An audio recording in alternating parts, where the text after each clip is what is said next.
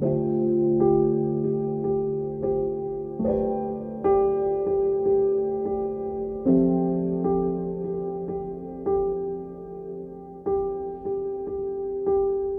morning. This is Dr. Odell Glenn of the OG Inspiration Show, bringing you another week of empowerment as well as encouragement and inspiration. For the purpose of my show is to inspire, motivate, empower, enrich the lives of others through education, career planning, nonprofit organizations, authors, faith-based communities, coaches, entrepreneurs, professionals, and small business owners. The purpose of life is to live it, to taste experience, to turn obstacles into opportunity to the utmost, and to reach out eagerly and without fear for newer and richer experiences. For we have an innovative God, and He is constantly challenging us to reflect His glory, to utilize the characteristics He has given each of us to move forward towards righteousness. And we must often be innovative in that task. So today, we have an awesome guest with her. Her name is the Reverend Dr. Marsha Ledford, and she has very empowering entities to share with us. And so before we start, I just want to open up with a short word of prayer.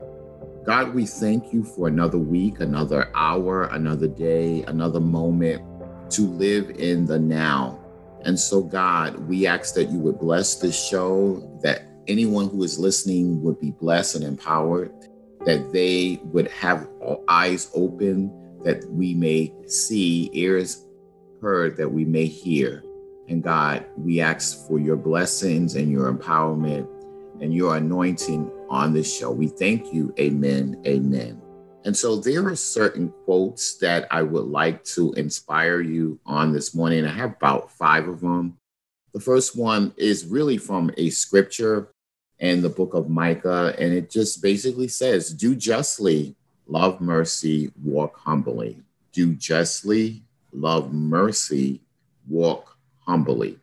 Benjamin Franklin once said, justice will not be served into those who are unaffected or as outraged as those who are. So justice will not be served into those who are unaffected or just as much outraged as those who are. That's a very, very powerful statement, even written in the time that he wrote that. And another quote that I really like is, there's no such thing as an ordinary human. So we're basically not meant to be ordinary and do the same mundanes. We are basically human, sent to do extraordinary works. And Nelson Mandela said, it always seems impossible until it's done. So yes, some things are impossible on the surface, but when you start walking in the purpose and doing it, things don't seem as bad as they used to. Another quote that I would like to empower you and encourage you today is, you may choose to look the other way, but you can never say again that you did not know. So it's easier to look the other way and say that it's not my problem, but you can't say that you never knew when it may come back your way. And so that's really not a great lesson to learn when it comes back your way, and you had the power to do something about it when you saw it initially, or take some step to help someone that may have been marginalized or was in a predicament that you could yourself help in such a way. And Theodore Roosevelt, this is the last quote. He said, justice consists not in being neutral between right and wrong, but in finding out the right and upholding it wherever found against the wrong. So again, that goes to show that we basically have to put our moral consciousness on the line and to stand up for the right, even if it hurts us or takes away some of the things that we have believed. If it's standing up for human rights, for animal rights, we have to kind of put our ego on hold and really uphold whatever is against the wrong. And sometimes people want to stay neutral and they don't want to do anything, and they'll depend on others to do, but we all must stand and have a voice in society, as well as whether you're a Christian or not, you still have an obligation to do such. Okay, as I mentioned, we have the Reverend Dr. Marsha Ledford. Reverend Dr. Marsha Ledford's ministry focuses on Southwest Detroit's Latinx population, located at an international port with an aggressive regional immigration and custom enforcement director. Dr. Ledford is a civil rights attorney representing society's most marginalized. She has dedicated her working life to the pursuit of justice because when one group of persons is diminished, we all are thus diminished. An Episcopal priest, Dr. Ledford studied theology at the Ecumenical Theological Seminary in Detroit, Michigan. While there, she engaged in urban studies for ministry and explored theologies of the marginalized from around the world. Dr. Ledford holds a Master of Divinity from the Episcopal Church Divinity School of the Pacific. She earned her Doctor of Ministry and Political Theology from Pacific School of Religion. Both Church Divinity School of the Pacific and Pacific School of Religion are member schools of the Graduate Theological Union, a preeminent global and interfaith consortium for theological study. In college, she majored in American history and psychology at Albion College. These academic concentrations prepared her for exploring and understanding the psychographical nature of American history and how skin color dictates the American social agenda. Dr. Ledford earned her Juris Doctorate from the University of Detroit School of Law, a Jesuit school. She adopted a foundation of Christian faith and legal jurisprudence, plus the standard curriculum. Her ministry incorporates Catholic social teaching as its cornerstone. Catholic social teaching gospel emphasizes and protects every human being's dignity and works towards the common good to usher in God's reign. Her first career as a civil rights attorney concentrated on cases involving the First Amendment and equal protection under the 14th Amendment. Her mission combines her love of the gospel with expertise in the United States Constitution to help others exercise their civil rights to establish a more just American society.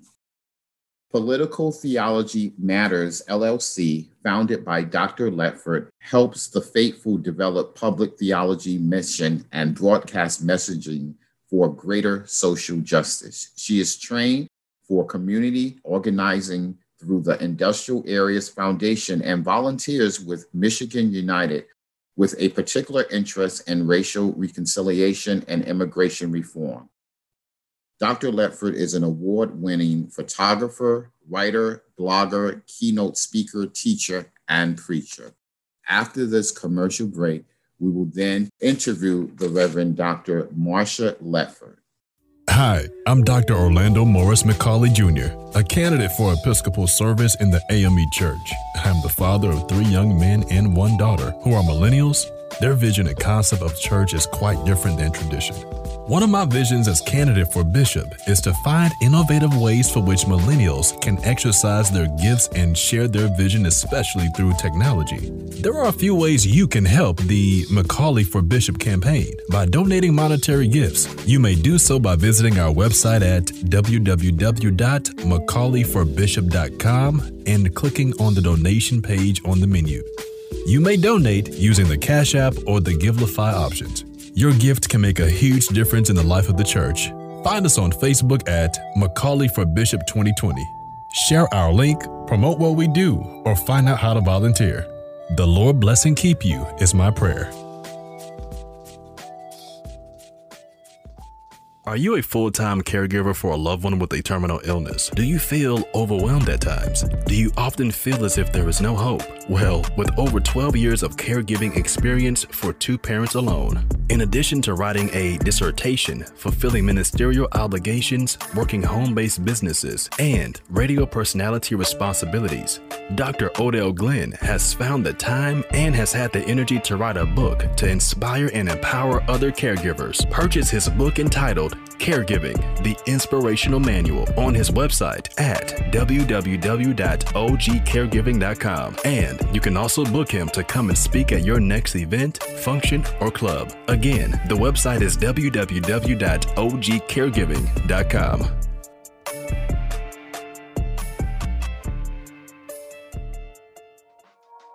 Does your child have an interest in STEM? Is he or she always asking the why questions? With 4 engineering degrees behind him, Dr. Glenn can help you better navigate the process. Sign up on his website at www.ogstem.com for newsletters, his upcoming book, and webinars dedicated to STEM, science, technology, engineering, and math. The key to success is to plan early. It's never too early to plan.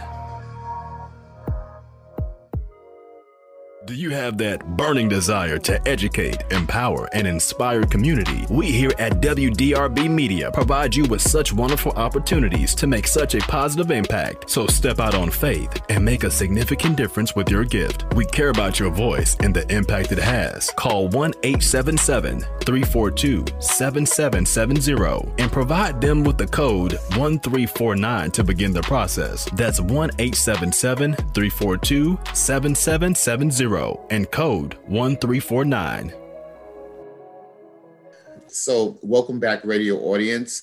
We are here with the Reverend Dr. Marsha Ledford.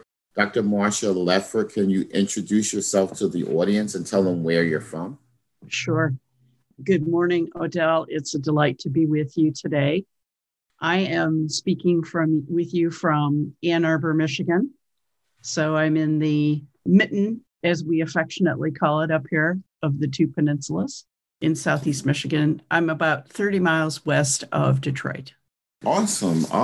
Thanks. And so, Dr. Marsha, can you tell us a little bit about your education? I read in your bio that you majored in American history and psychology as your bachelor's degree. Yeah. Can you tell us a little bit about that experience at Albion College? Sure. Albion College is a small liberal arts college between here and Chicago. And I spent 4 years there as studying American history and psychology. And I wanted to go to law school. So I thought those 2 majors would really help me in my legal career. And that proved to be true. I had a focus on the 1800s, primarily in the American history part of the major, focusing on before and after the Civil War. Awesome. And so can you tell us a little bit about what made you go into the ministry after getting degrees in American history and psychology? Sure. When I was coming of age, there were not a lot of women at the pulpit and at the altar.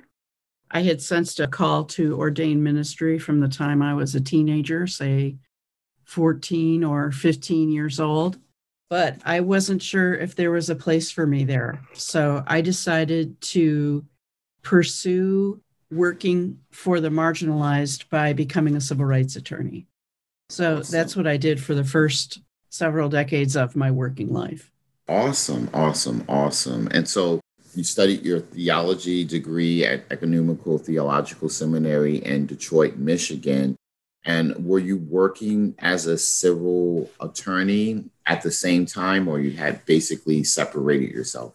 Well, I had, for the most part, separated myself. I do take the occasional case, and I did some legal work to help with tuition, for example. And the experience at the Ecumenical Theological Seminary in Detroit, Michigan was very important because I had the opportunity to study urban ministry in a city that has experienced the good and the bad and the ugly in terms of great wealth and industrial productivity for the big 3, the automakers, and then the rebellion of 1967 and the following white flight, which left Detroit in a very tough spot. And now there's this resurgence, this renaissance that's going on in the city of Detroit, which I'm very proud to say is happening. I was born in the city of Detroit. I like to say I was made in Detroit. My dad worked for GM. And so when I was there, one of the things that seminary really focuses on are theologies from other parts of the world, Asian theology and from Africa. So there's Black theology, there's womanist theology, which is African American women's theology here in the United States. And that was a really important part of my formation because it really helped me to start understanding social and racial injustice in the United States, particularly since I'm white and I had my dad had a substantial job. I'm well educated. I grew up in a basically all white community and I really had no clue what was really going on in the real world. So all of these experiences were a real eye opener for me. And I'm so thankful that I had them. But to be ordained in my tradition, which is the Episcopal Church, we have to have several courses in Anglican studies because we derive from the Church of England. We're part of the Worldwide Anglican Communion. So I went to the Church Divinity School of the Pacific in Berkeley, California, to finish my MDiv and to complete my Anglican studies. And after that, I had a ministry, as you read in my bio, in Southwest Detroit with our Latino communities. And I have to tell you that even with all of my work as a criminal defense attorney and a civil rights attorney, I was absolutely appalled by what is being done to the Latino diaspora all around the country, but also in Detroit. And so I decided to study this and then to write about it, write a dissertation in pursuit of a Doctor of Ministry degree to help me form the mission that I'm working on now, which I view to be the capstone of my working life for the rest of my working life. Awesome. And so, audience, as you can see, the vast diaspora of Marsha's life journey started off basically going to undergraduate school, then finding herself in the process, integrating ministry into her life, and then coming out with a product that is a form of ministry that helps the marginalized. And so I have to applaud you for the journey that you went on. And I know it was lots of faith and unknowns, but you trusted God to direct and order your steps. And so, Marsha, you founded the Political Theology Matters. Could you tell us about that? Can you tell us how that began? And to the audience who is pretty much new to the political world, can you tell us what that mission entails? I'm happy to do that. Political theology or public theology, you may hear it called that too. They mean the same thing basically. So I'll give you all a little mini definition of what political theology is for us ordained and lay folks who are interested in being in the trenches to help achieve greater social justice.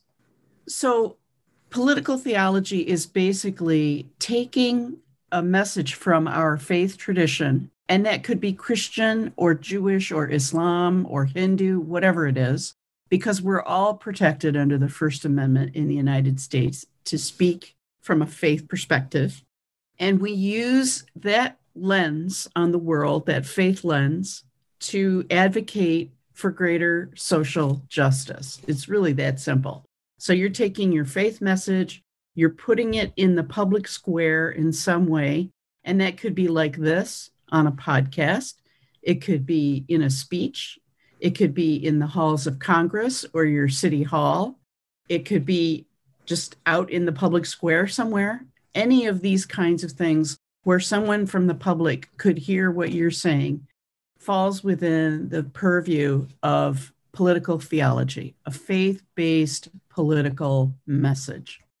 So I started Political Theology Matters because after I had this experience in Southwest Detroit, as I mentioned earlier, I thought to myself, how can I make the most contribution to equality and justice? And I discerned after a lot of prayer and thinking and talking that it probably wasn't through congregational or parish ministry. So I started this company. It is a for-profit company. And I say that because I did not want to have the restrictions on me that charities and churches have when they organize as a 501c3 tax exempt organization. So this way, I do not have those limits on what I say and do. Does that make sense to everybody? Yes. I hope. Okay. So Political Theology Matters is a Michigan company, and I use it as a container, if you will. It's the mechanism through which I do speaking engagements and I teach seminars. I'm writing a book. I'm helping people learn how to do political theology because it can be intimidating. And it's intimidating because many of our social issues are long-standing and very complex. Yes. For example, when we talk about racism in the United States, we're not just talking about racism as it's happening in the 21st century right now, or as it happened in the 20th century in the 1900s. We are talking about something that went back 80 or 90 years before the Declaration of Independence. Yes. And so a lot of people say to me, our issues on race are so complicated. I don't know where to start. And then my response is, well, that's why I'm here. I'm here to help you discern a mission and figure out how to go and do it. Are we going to solve these problems overnight? No, we're not. If we don't do anything, are they going to change? Absolutely not. They're probably going to get worse, actually.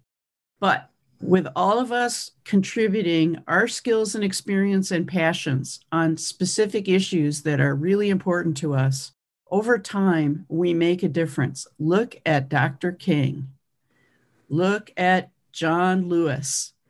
Look at all of that work in the civil rights movement that resulted in the Civil Rights Acts and the Voting Rights Acts and all of those things. It was a huge combination of work by a whole lot of people. And it doesn't matter if you do something big or small. What matters is that you do something. Yes. Yes. So that's why Political Theology Matters came into being. You know, Marsha, I want to commend you, first of all, for stepping out on faith, because as you mentioned, nonprofit organizations can put limits on what you can or cannot do. Even in the context of a church or parish, there are very limited opportunities for you to authentically sometimes express yourself to get to the desired result. And so to form that for-profit business that you have, Political Theology Matters, is a huge step towards making grassroots changes and among our society. Exactly. So I'd like to thank you so much for those efforts. And so, Marsha, is American democracy on the right side of the track now? Or have we jumped the constitutional guardrail based on what we've seen in these past years? I don't mean to laugh, but if you don't laugh, you cry. So that's where we are. I have been clutching onto my copy of the United States Constitution for several months here. This has been a real white knuckler as far as I'm concerned. As an attorney, I've been very, very concerned about what has gone on. First of all, the overt acts of the Republican Party and Donald Trump in trying to undermine the lawful election, the fair and lawful election that we had. If you think about their logic, and of course now we know a lot of things have been revealed, that a lot of people have been fed a great deal of conspiratorial false information that has caused them to form opinions that, number one, don't make sense, and number two, aren't true. It would be hard for me to accept that basically 80 million people were somehow in league with a fake or false or corrupt election. But our democracy, although threatened, has held. So you asked me, are we on the right path, or we jumped the constitutional guardrails? I'm going to say cautiously right now, we're on the right track. We got Trump out of office. We have secured a razor-thin margin by electing Senators Warnock and Ossoff in Georgia. And then, of course, our wonderful and fabulous new Vice President, Kamala Harris, is our tiebreaker in the event the Senate is completely divided, like they just were on the stimulus package and she broke the tie. It's fabulous. Right. So that is a really good piece of evidence that we are still on the right path. We have obviously elected Joe Biden, who I'm so proud of him for a number of reasons. He's not going to be perfect. He's not going to make everybody happy. That's an impossible job. But already we're talking about having every eligible adult registered to be vaccinated after we've had this year-long onslaught of the COVID pandemic. Right. So we've got people who care about the American public in the White House and in the vice president's house. We survived January 6th, although that was an incredibly scary day, I think, for most of us in the United States. Mm-hmm. But that same day, the Senate met and did its constitutional duty. I do believe that was an act of sedition to stop a constitutionally mandated final count in the Senate of the Congress. We cannot allow something like that to happen again. And we are moving in positive directions with the stimulus. We're talking about various equality acts and voting rights, and there's all kinds of really good things happening. So for now, we are on the right track, but it requires all of us as voters to be vigilant. The price of freedom is vigilance. That's a wonderful expression that I remind myself of all the time. We have to be vocal with our representatives in the Congress about what we want done, because we're still vulnerable in the midterm elections of 2022. We have to be sure that the composition of the Congress does not change substantially. Right. So that will really help us stay on the right path. Exactly. And so what this past administration did teach us is that democracy, if it's not monitored, is very, very fragile. Quite right. Also taught us the underlying root of, racism as well as classism. It really exposed it to a level where we wanted to pretend it wasn't there, but it was very evident. And so if anything, these past 4 years have really exposed who America really is, what's in the heart. And in order for things to heal, sometimes they have to be totally exposed so they can work towards healing. And so sometimes I think the process of life allows that so that we can come to better ourselves as Americans. And so you hit on a lot of different points where we are basically moving towards the brokenness and the healing. Now, Marcia, there's this push now that says that minorities are going to pretty much make up the United States of America. What are your thoughts on that? And have you any opinions on that theory? I think that that's very relevant to our discussion, Odell, because for one thing, by 2050, 1 in 3 persons in the United States will be of Hispanic heritage. That's 1 in 3 persons as of 2050. Mm-hmm.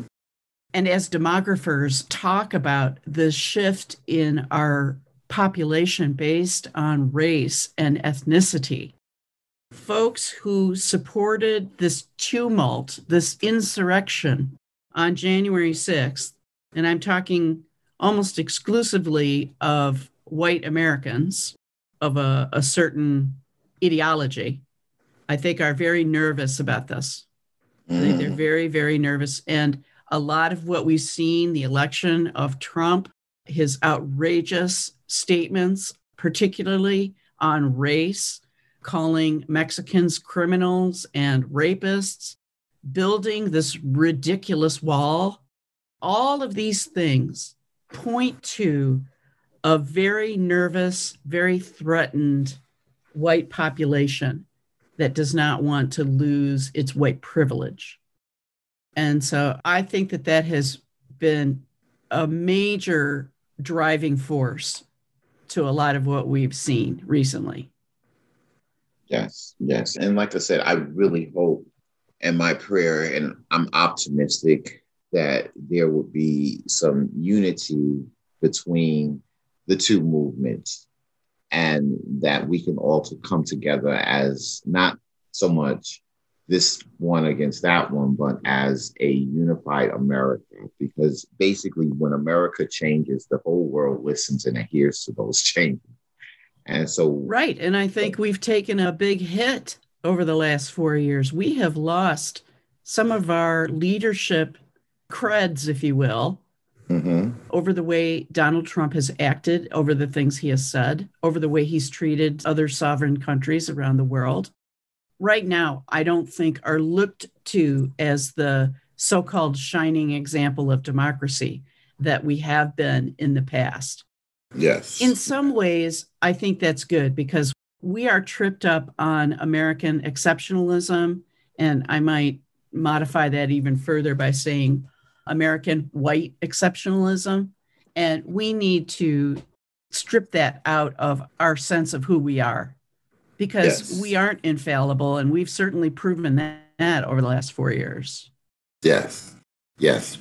And so, audience, we're going to take a short commercial break, but when we come back, we're going to talk and go into Christianity and see where the church and where Christianity is standing on these social justice issues after this short commercial break. Do you need a certain SAT score to get into the college of your choice? Well, Dr. Odell Glenn can help you get it. The 3-Tier Foundation offers online SAT prep classes.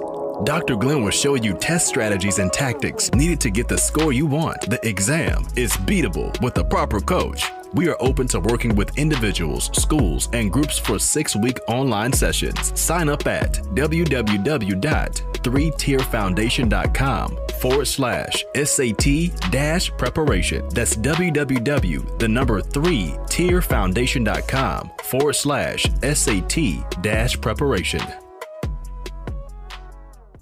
In need of a motivational speaker for your upcoming event? Dr. Glenn speaks at school graduations, public gatherings, colleges, and universities. In addition, he is a national radio personality as well as published author. Have him speak at your next in-person or online event at 3tierfoundation@gmail.com. That's the number 3tierfoundation@gmail.com. Does your child have an interest in STEM? Is he or she always asking the why questions? With 4 engineering degrees behind him, Dr. Glenn can help you better navigate the process. Sign up on his website at www.ogstem.com for newsletters, his upcoming book, and webinars dedicated to STEM, science, technology, engineering, and math. The key to success is to plan early. It's never too early to plan. Do you have that burning desire to educate, empower, and inspire community? We here at WDRB Media provide you with such wonderful opportunities to make such a positive impact. So step out on faith and make a significant difference with your gift. We care about your voice and the impact it has. Call 1-877-342-7770 and provide them with the code 1349 to begin the process. That's 1-877-342-7770. and code 1349. Welcome back, audience. This is Dr. Glenn with Marsha Ledford, who is a civil rights attorney as well as an ordained minister. And so, Marsha, we were talking about the overall view of American democracy prior and the effect of moving forward.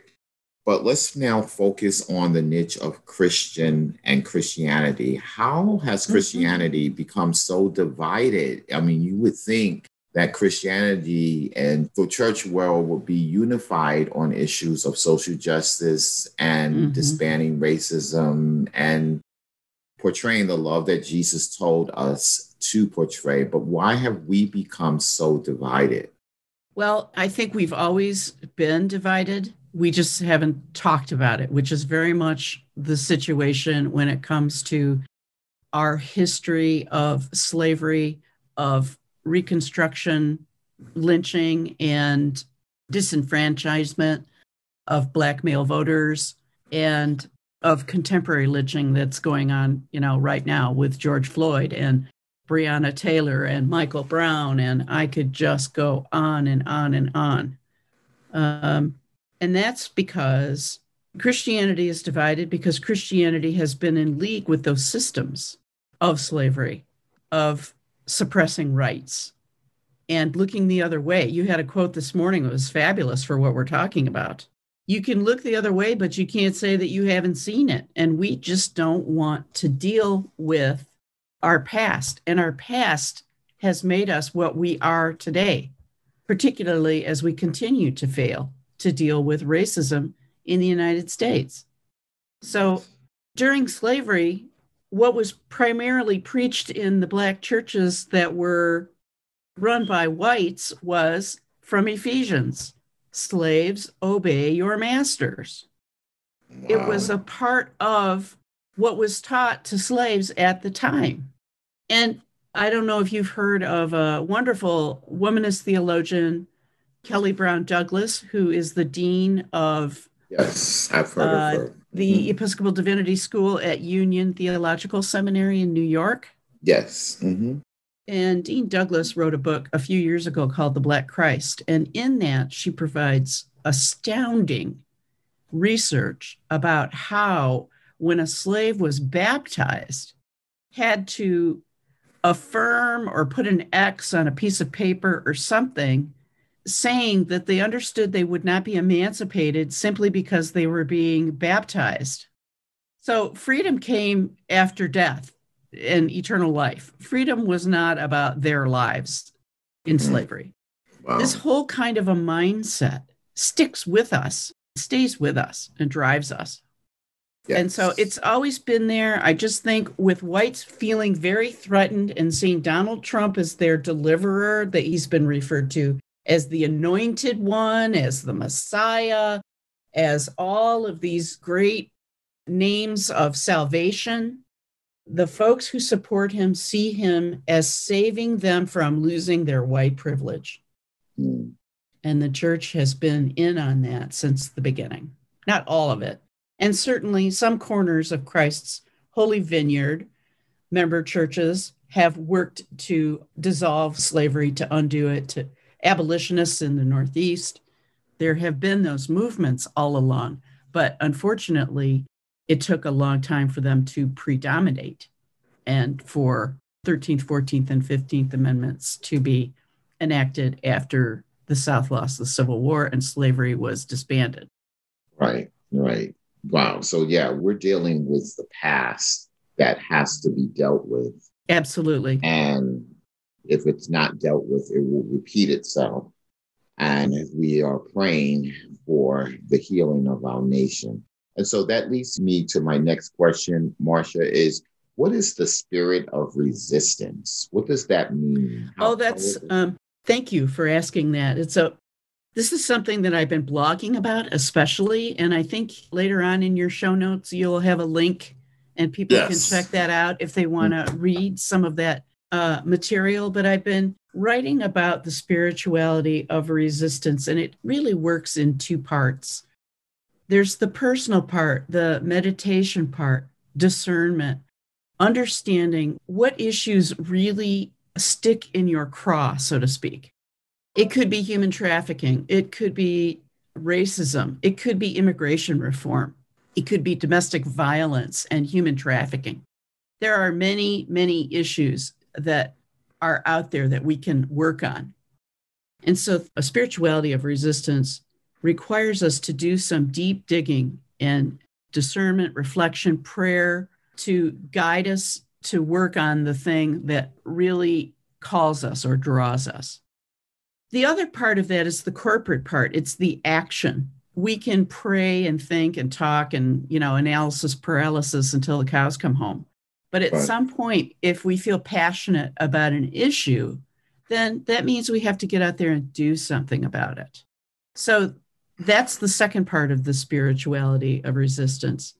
And what is so important are understanding the difference between avoidance, where you're avoiding something, but it's still there, but it's still really bugging you, and acknowledging it, embracing it, leaning into it, even though it's really hard, because that's still ultimately easier than just trying to shove it under the floorboards of your conscience, as Roger Gottlieb says. He wrote a wonderful book about the spirituality of resistance. He's Jewish. A lot of what he said has application to any tradition. He just happens to use a Jewish voice as he's teaching and writing about this concept. But I have found it to be a really effective way to articulate why it's important to engage in public theology. Because if we don't, things have a tendency to get worse. They don't improve on their own, do they? I would say for the most part, no. And it gives us a sense of investment and energy and opportunity to help make the world a better place, or at least our little corner of the world. Yeah. So the spirituality of resistance is about that. It's about private discernment and public action. And one of the best ways to do the public part of it is to find a congregation or a community organizing entity or some other group that is working on an issue for which you have great passion.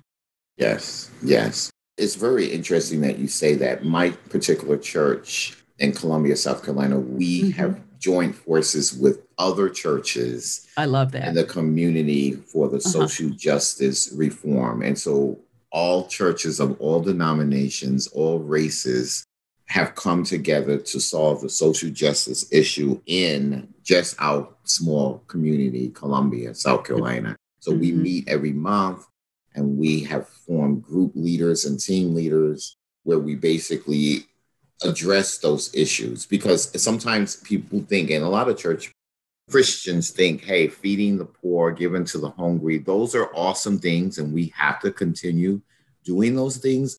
But we also have to address the issue of why. Why are there marginalized communities? Why are there communities where they're not getting the proper health needs that they need to be addressed? Why don't certain communities get laptops?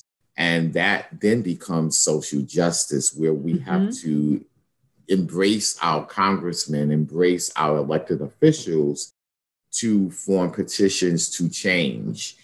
And then that becomes what Jesus said of feeding the poor, meeting the needs of the hungry. And so we kind of also have to change the mindset of how we service others. And we can serve others through social justice mechanisms into answering the why behind the feeding the hungry and the clothing the naked. Absolutely. When we spoke earlier and you mentioned the coalition to me, I just loved that. And I'm wondering if I can ask you a question. Yes. So as you have been working through this coalition and you're building the body of Christ, joining up with other congregations, how does that feel when you get together and you do something? What is that like? It's the best feeling in the world. You know, I go to an African Methodist Episcopal church, which is predominantly African American.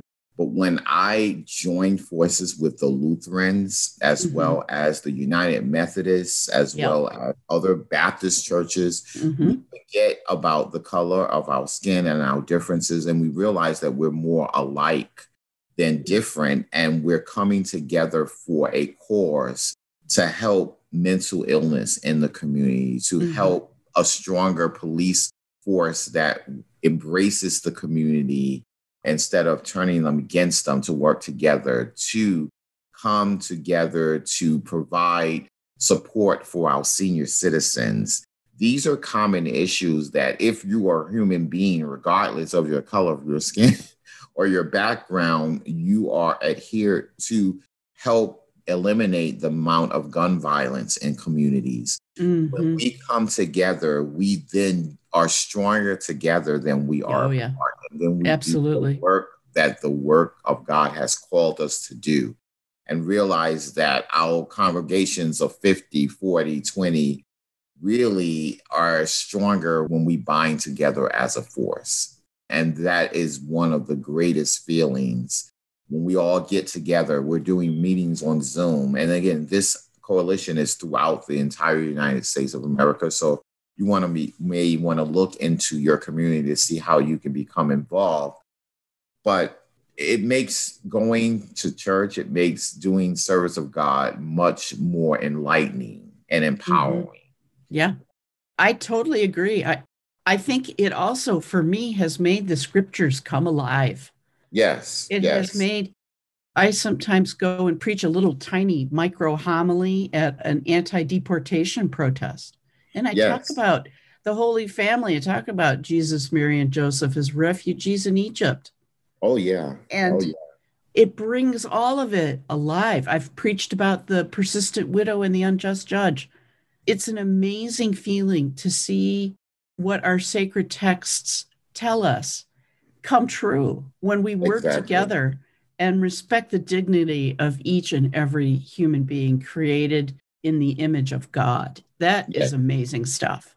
Yes. And so that leads me to my next question, Marcia. What does the Christian concept of we are one in the body of Christ mean? We hinted on it, but what is your version of This is a great question, because I'm often asked by people, particularly introverts, who say to me, my thing is not getting up on the front line of a protest or testifying at a committee hearing, a government committee hearing.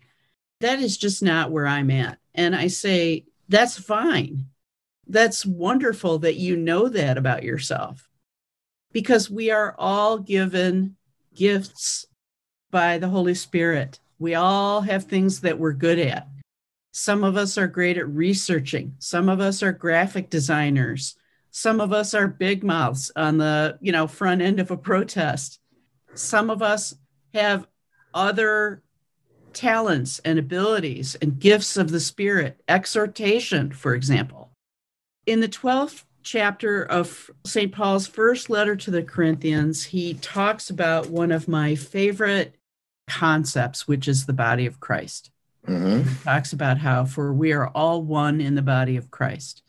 And then he talks about how there's the head and there's the eyes and there's the ears and there's all these different parts that are meant to complement one another. And so your coalition is a perfect example of the body of Christ getting together. Yes. And you all have your abilities. I think every congregation typically has special strengths, and they vary from congregation to congregation. But one of Paul's questions that, Paul's always great about asking a question that he wants to answer himself. And he says in that passage, for if the body were all eye, where would the hearing be? Right, exactly. Yeah. And that is so important to me. And I think it is such an important guiding principle for us doing political theology, because we've all got things that we're good at, but we don't need all eyes. We need eyes and ears and a mouth and hands and feet. We need everybody doing everything they're good at. And that makes us unstoppable. Yes, exactly. And Marcia, you hit that right on the nose, because again, we need our uniqueness and we need our gifts to come to the forefront so that it makes the whole and body work together properly and effectively. And so this is why I'm encouraging all of you to utilize your gifts. And this is the purpose of my show, is to empower you to use that uniqueness that you have to help change the world. And you may not change everybody in the world, but you will definitely help and change someone. And so, Marcia, what's the difference between political theology and American civil religion? Okay. That's a major contrast between those two. What are the differences? Yeah. Okay. So American civil religion is kind of a tricky thing to explain, but here there are three prongs. And I say prongs because lawyers love prongs. in a test to see if the legal requirement is met. So we break them into prongs. So the first prong is civil religion takes a political idea and sacralizes it. In other words, it doesn't come from the scripture. Mm-hmm. It's something that is turned into the quasi-sacred. Okay? Then a creed of some kind develops, and I'm going to invite your audience to think of a recent creed that we've had to deal with for 4 years. It appears often on a red hat. And then the third thing that happens is this creed and this sacralized ideology is imposed on everybody. Okay? And often some of the things that you see that go alongside a civil religion are this sense of greatness, this creating of legends, of myths, of exceptionalism. And of course, the Manifest Destiny is a perfect example of an American sense of exceptionalism. You know, whites were brought here to drive across west to the whole country and subsume it and own it, notwithstanding the indigenous persons that had lived here for a long, long time. But we are the chosen. Yes. Okay. So I'm going to use an example of white privilege as this ideology that has become sacralized. And we saw this on January 6th all over the place. Plus, we saw this crazy interweaving of Christianity and Jesus Saves and all these shocking placards that basically show Christianity endorsing what was going on during this insurrection. And then we have a creed. What do you think the creed is that I alluded to? Of course, Make America Great. Make America Great Again. Well, what exactly does that mean? Does that mean that we revert all the way back to slavery? What the heck are we talking about here? Yes. Yeah. We're talking about further strengthening white hegemony, white supremacy, white privilege, all of those things. And then we're going to force it down everybody's throat. Yes. So we have an American civil religion that's based on our exceptionalism and our white privilege and our sense of nostalgia about how great we've been in the past, even though we had slavery, even though we've had systemic lynching and systemic racism and economic disparity and exploitation. We still think that we were great back then. So there you go. And of course, Trump wanted to basically ram this down everybody's throat. Right. Yeah. Wow. Marsha, you really put the hammer on the nail on that one and explained it to the core. Right. Marsha, how can people reach you? I'm sure people want to get your book, to maybe have you on for speaking engagements, to contact you. How can the people reach you? Well, you are very kind. Thank you. We'll have my email. You can email me at Marcia, M-A-R-C-I-A. So that's M-A-R-C-I-A at myptm, MIPTM.com. So myPTM stands for My Political Theology Matters.com. And you can send me a note and tell me you would like to have a conversation about something. I would be delighted to do that. If you go to my website, which will be in the show notes, politicaltheologymatters.com, you can go there and get a free training on political theology that I gave recently. I convene the Public Theology Network for the Midwest section of the Episcopal Church. And you can learn about how Moses and Jesus were public theologians and how they modeled for us how to do that.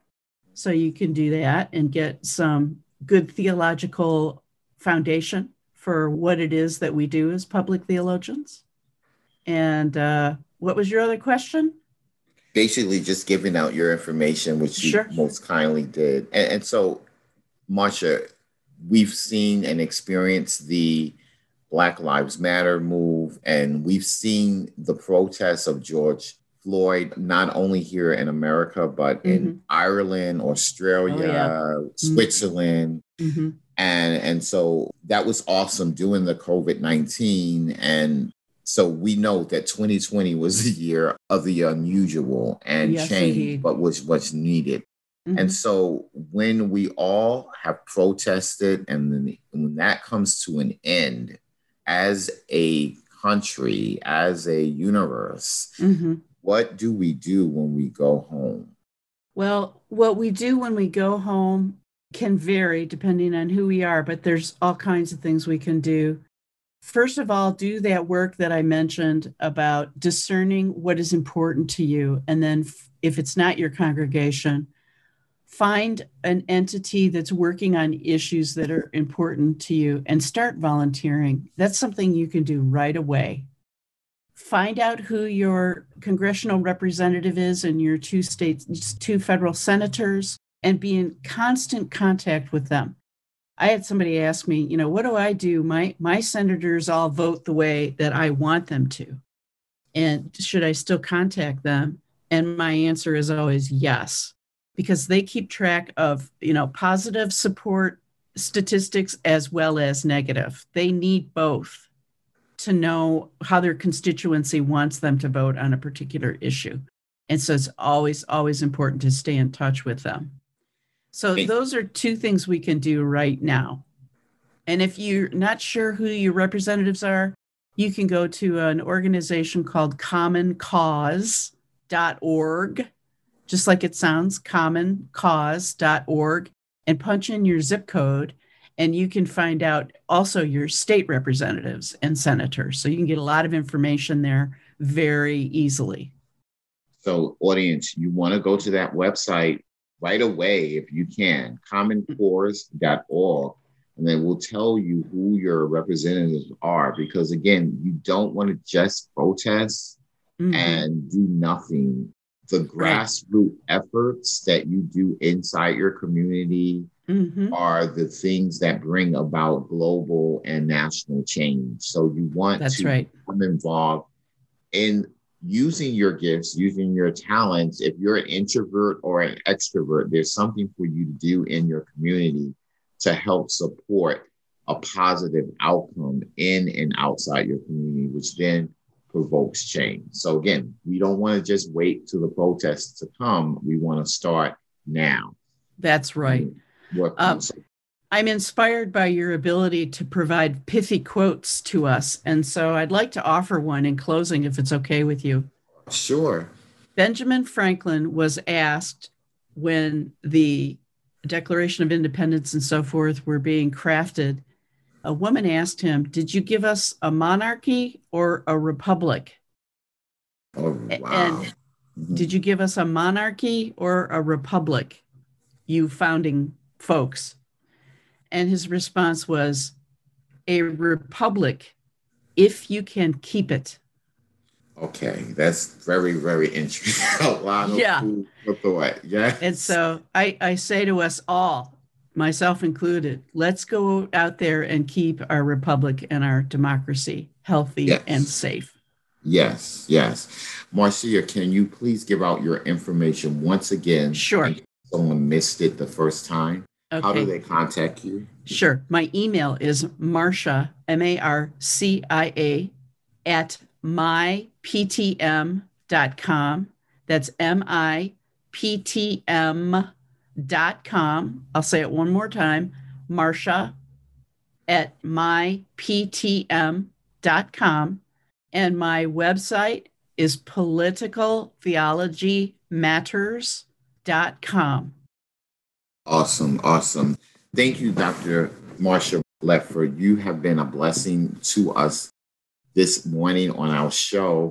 Many people I know have been inspired and empowered. I know I have been educated as well as empowered myself. And so can you close us out with the closing prayer? I most certainly will.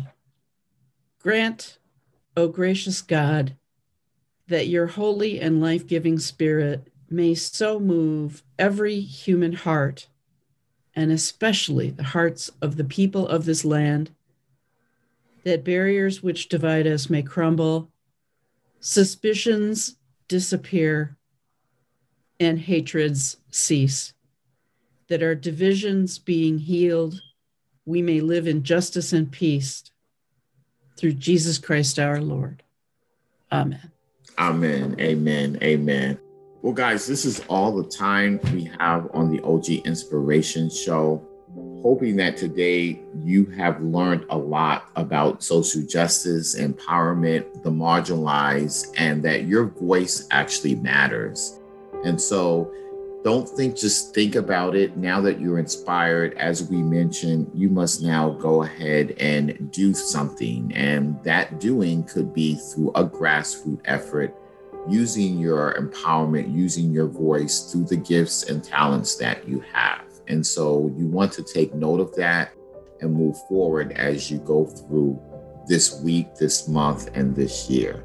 And so until next time, this is Dr. Odell Glenn signing off of the OG Inspiration Show. Have a blessed, safe, and healthy week. God bless.